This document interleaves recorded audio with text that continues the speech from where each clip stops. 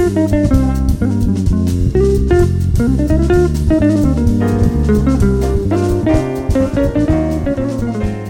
everyone, this is the foodie row. We are Sunny and Lucia. MBTI has always been a hot topic of discussion among people. Now, the element MBTI has fully integrated into our lives. Yes, it can be seen everywhere now. The definition of MBTI is combined with different kinds of food brands and places. I heard that some companies even require job seekers to indicate their MBTI when writing resumes. It's amazing. So, Lucia, what is your MBTI? You must be E because you are totally extroverted. You're right. I'm ENFJ. So Sunny, you are also E, right? Sure thing, I am ENFP. Oh, the personality traits of E people are too obvious. Some of our classmates, especially those from Northeast China, the level of extroversion exceed my imagination. That's right. Have you ever been to the morning market in Northeast China? I can always see the video of bloggers introducing the morning market in Northeast China on TikTok and YouTube recently. Oh my gosh, the dealer there is so enthusiastic and hospitable. They are very near to give free food to out-of-town visitors. In addition, the food sold in the morning market is also very unique. What's more, the prices in Northeast China are so cheap. And the amount of food is also plenty. For example, steamed bread and steamed buns are bigger than our feet. $1 can even buy 4. I mean, can you imagine that? 4! I know. They're also good at innovation. About steamed bread, there are not only the plain steamed bread, but also different flavors like paste, corn, brown sugar, black sesame, and so on. I cannot count it all. It's too much. There are also many options for the filling of steamed buns. Not only pork, but also beef, vegetable, and mushrooms, as well as leeks and eggs.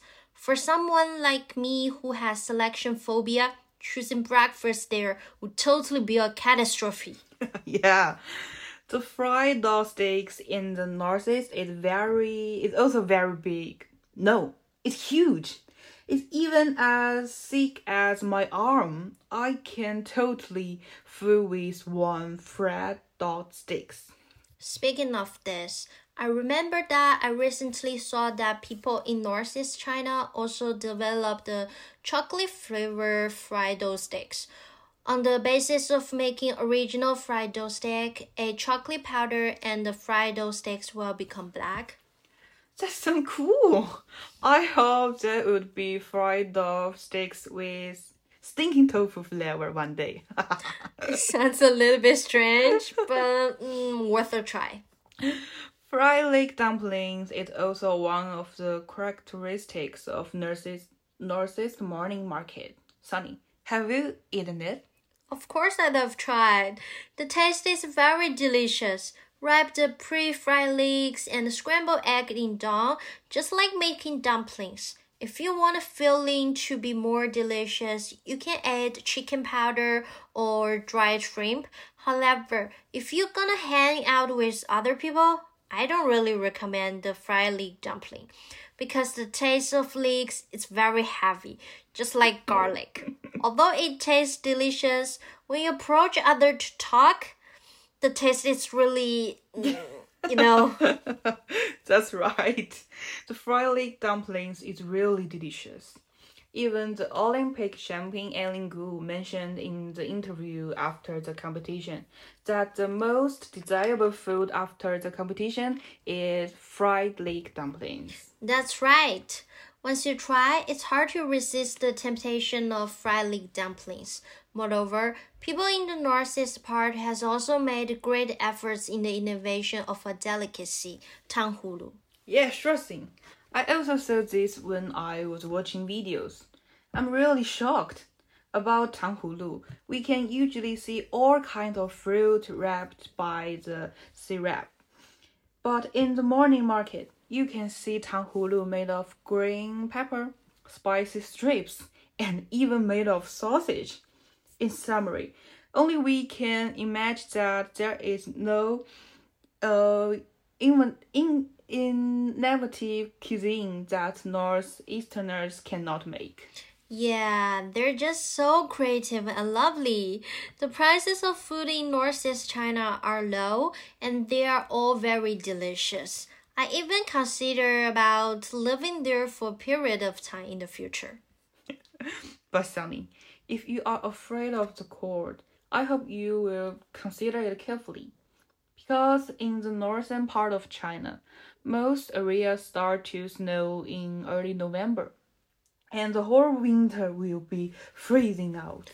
Huh? Isn't just like Minnesota?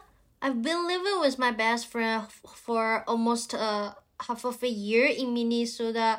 Oh no, half of a month in the Minnesota before. And it's really cold for me. So I really need to think about that. Okay, then take your time to think about it. I plan to end today's podcast. So goodbye everyone. The weather has turned cold. Remember to keep warm. Hey, I'm not ready to go yet. Fine. Then we will see you guys next time. Goodbye. Goodbye.